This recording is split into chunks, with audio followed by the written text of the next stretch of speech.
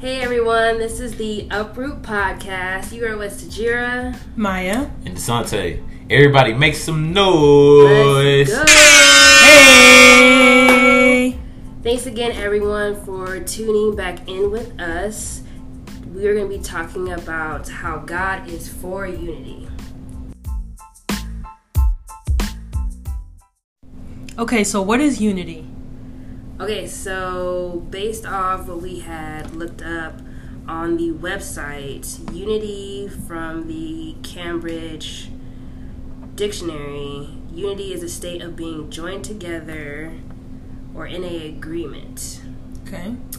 And then one of the great ways of unity being broken down, I don't know if any of you guys have checked out Dr. Tony Evans' new devotion on the Bible app, but it's called Unity. And so he literally breaks down unity, and I think it's one of the best ways I've ever seen unity broke down. But he said unity is not uniformity, but it is defined as a group of people who are characterized by a shared purpose, vision, or direction. It's not about being exactly the same, but about advancing toward the same goal. And so that kind of reminds me of the verses of the different body parts, right? Okay. Mm-hmm. And so, like, we were saying, like, we all have a different role in the body, but each part is important. Mm-hmm. And so I feel like sometimes people forget, like, how important the uniqueness of each culture under Christ and each role, as far as, like, even titles, because God designed for us individually who we are, but also gave us our own set gift to help prevail His purpose. Yeah, and I like how you said that unity is not uniformity. So in other words, there's still space to honor and preserve the uniqueness of each individual, even though as the body of Christ, we should all be moving towards the same goal, like you said, moving in the same direction. But people have different roles, people have different functions, people have different experiences or backgrounds or set of skills or gifts. So we keep the uniqueness, but the unity is there as well. Yep. Now people talk about football a lot, but I mean in basketball you have a point guard, shooting guard, small forward, power forward, and a center. Yeah. All different positions, all different shapes, sizes, heights. Right. But it's one goal, and it's to get more points than the other team. And put the ball in the hoop, you know what I'm saying? Yes. Play some defense and win the game. It's all together one goal. So, yeah. And they're all playing on the same team. Same team. You know? Exactly. And what I like about it is, like, when you really, like, know your, I guess, position, even just knowing who you are and embracing it, then you don't worry about what the other person's position is. Yes. And you can excel in your own position. Yes. And, really, find joy and confidence and peace and all that. So going into, from unity, we also got to talk about what discord is. And so also from the Cambridge Dictionary, the definition of discord is a lack of agreement, which is obviously the opposite of unity. And so when we think about discord, like, we know that, as believers, there's one enemy out there who is not about anything God is doing. And so discord is his favorite word, right? Yeah. Even in the word in John 10:10, the thief comes only to steal, kill, and destroy. What best way to just try to destroy God's kingdom and the unity in the body by creating as much discord as possible? Exactly. From racism to male against female to classes. You can keep going, short and tall. Like, he will try anything to, keep the body of Christ from uniting, because when they're united, we're powerful and we make change, and that's what he doesn't want. And so, a question I like to talk with y'all is, why do you think people struggle to believe God is for unity?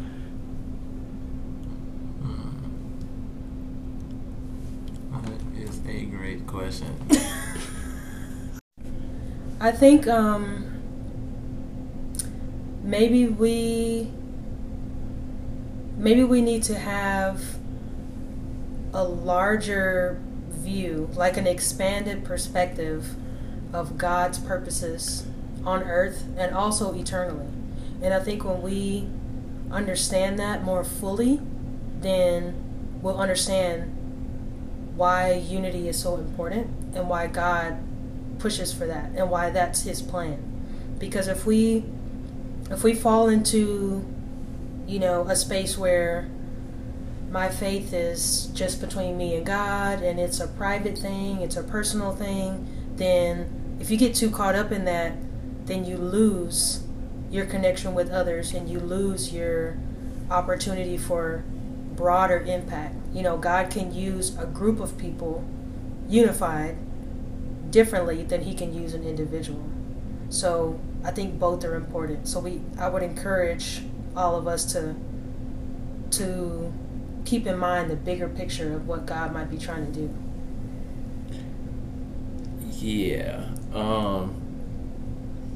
Yeah, pretty much. I don't know. It's pretty much the same thing. It's that like it's really not about you and yourself. At the end of the day, it's about the kingdom, and the kingdom is for unity, and it's a lot of different. Which we already said this before. Like it's just like the body, like Jared was saying. It's a lot of different functions in the body, but ultimately for like one full purpose. And so once you realize, as Maya was saying, that it's not just about yourself, and you put that pride aside, then you'll be able to expand your sight, and you'll also be able to see God's character more. And once you learn his character, then you'll ultimately get the full picture of what is going on and why God is for unity. That's good. So yeah. And I would like to piggyback like on what you guys were talking about.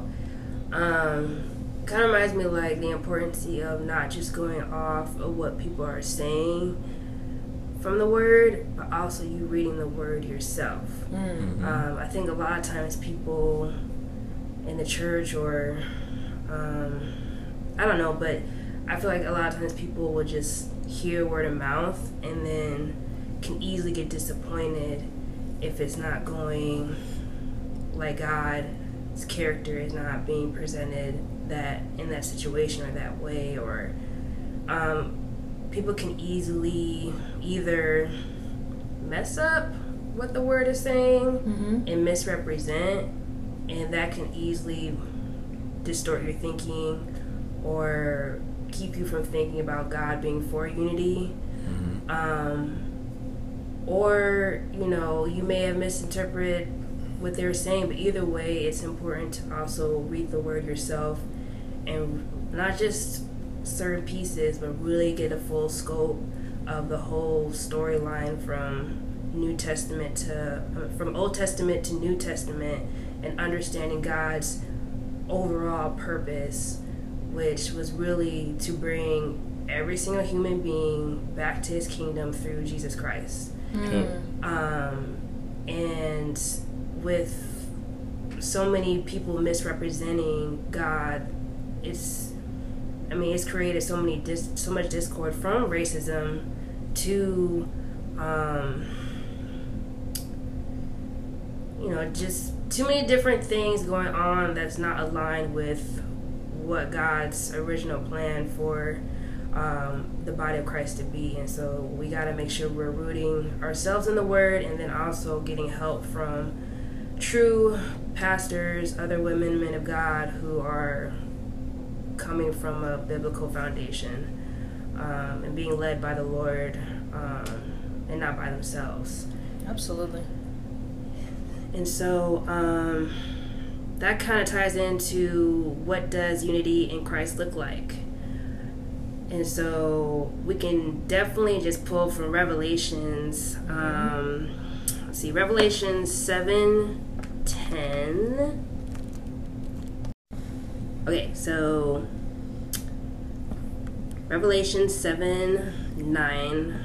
I apologize, but it says, "After this I look, and behold a great multitude that no one could number, from every nation, from all tribes and peoples and languages, standing before the throne and before the Lamb, clothed in white robes with palm branches in their hands, crying out with a loud voice, 'Salvation belongs to our God who sits on the throne and to the Lamb.'"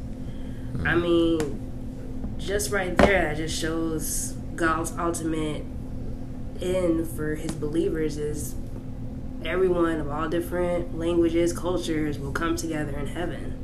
And so, I mean, of course, like, we gotta also fight for it on earth, right? Yeah, I think that's a really beautiful picture from that verse. And it's like, if we're going to be able to recognize different races and ethnicities eternally, then that means that God was intentional about that when he created us. So why should we try and suppress that or overlook that or ignore that on earth? He obviously had a purpose with that, if we maintain it in some sense in heaven. Yeah.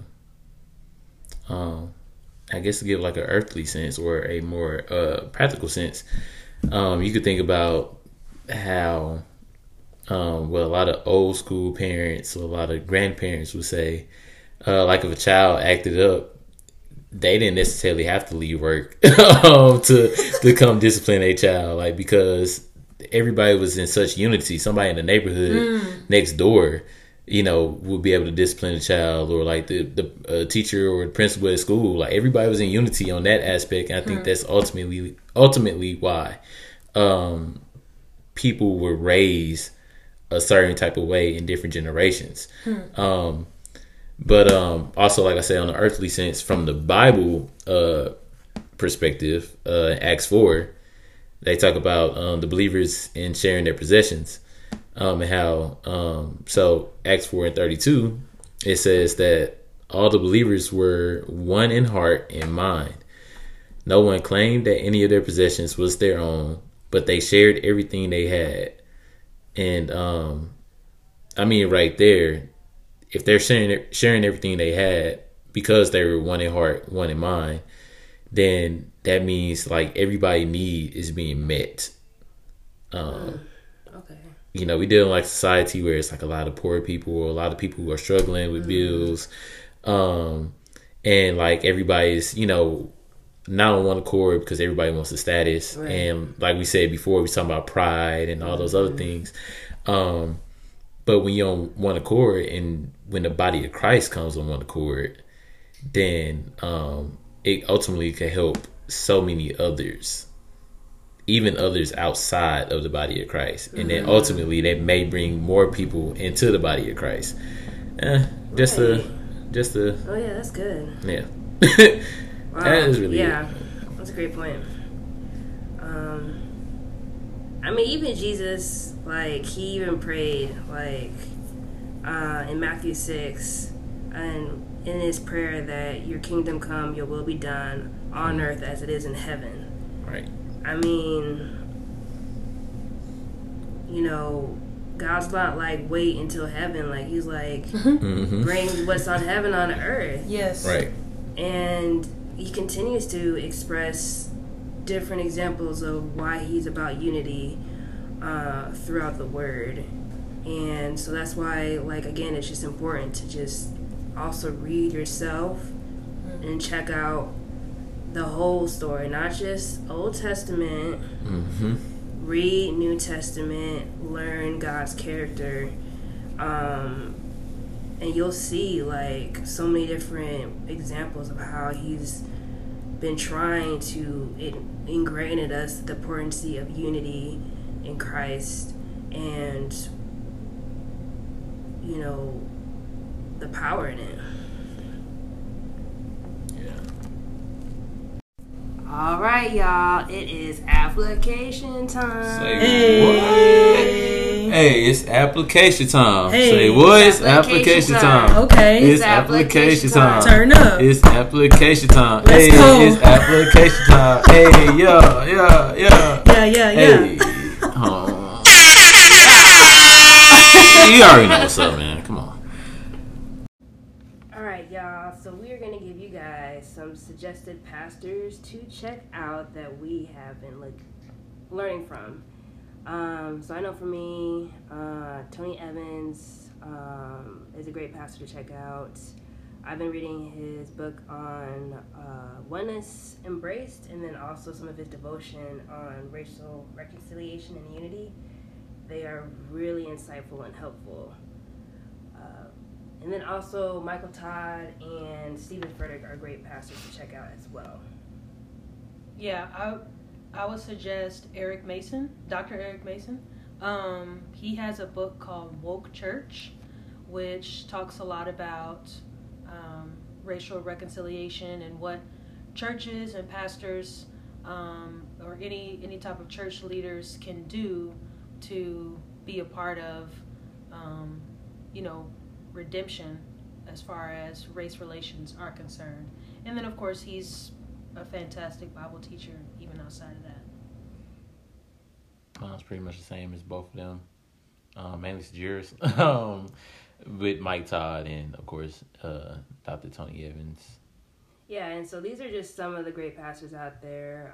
There's definitely plenty of more, but this is a great start. We suggest to check out.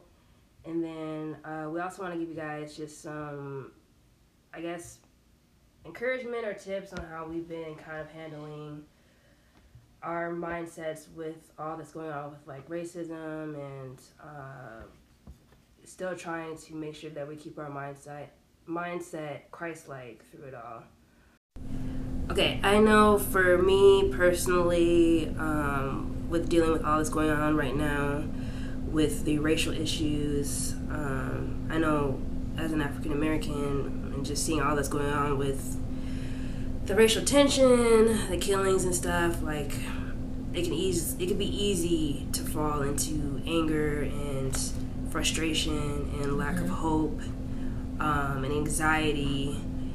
And so that's why I've been just heavily just soaking in the word and remembering who God's character is and his bigger plan, and just remembering he's a just God, from the present time to when he meets us all, and just remembering the power of prayer and just having the community that I have to keep me lifted, and so that's what's been keeping my head above water and just staying aligned with God and learning how to still stand up for the African American community while still balancing the importance of the equality and oneness that God has created us to be, and all the different cultures. So that's what I've been doing. That's good. For me, I just want to encourage everyone to make sure that we're placing our identity in the right thing.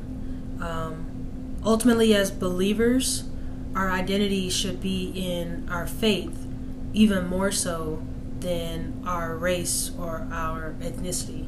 So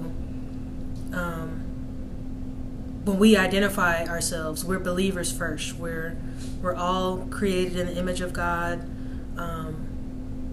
We identify with Christ first, and then however we define ourselves racially or ethnically. So I think if we have that in line and make sure that our race doesn't go above our faith, then I think we'll be moving in the right direction.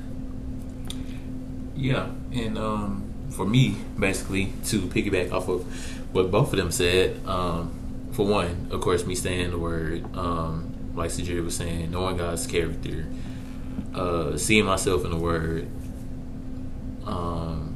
and being in complete alignment with God.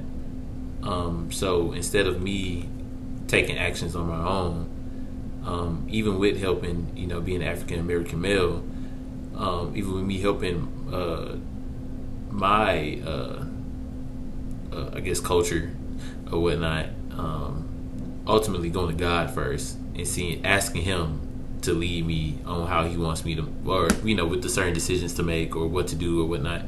With that, so it's a very God ordained move and not anything just out of emotions. First and foremost, that can also add to more chaos, or more discord instead of unity, ultimately. And so that first and foremost, and then also just finding common ground. Of course, spiritually we have common ground, or we should have common ground within God's kingdom and within Christ. But on a practical sense, finding common ground just by empathizing with others from different ethnicities and or race or races or anything like that, because we have a lot of common ground. Believe it or not, since we all are like human beings that were created by Almighty God, and so since we have that common ground, is being able to find that common ground, empathize with each other, and then going into the common ground of Jesus Christ and of just the kingdom in general, and then we'll be able to fulfill the kingdom agenda, and it will be just the way we talked about with it bringing heaven to earth, or it as it being in heaven on earth. We will start to see that. And so those are just my ways. All right, y'all. Well, I like to end this off in prayer. There was a great verses that I found in John 17 that was a prayer said by Jesus, and so I'll just recite that and end us off. My prayer is not for them alone. I pray also for those who believe in me through their message, that all of them may be one. Father, just as you are in me and I am in you, may they also be in us, so that the world may believe that you have sent me. I have given them the glory that you gave me, that they may be one as we are one. I in them and you in me, so that they may be brought to complete unity. Then the world will know that you have sent me and have loved them as you have loved me. In Jesus' name. In Jesus' name. Amen. Amen. Bye, guys. See you later. Thanks for tuning in. You're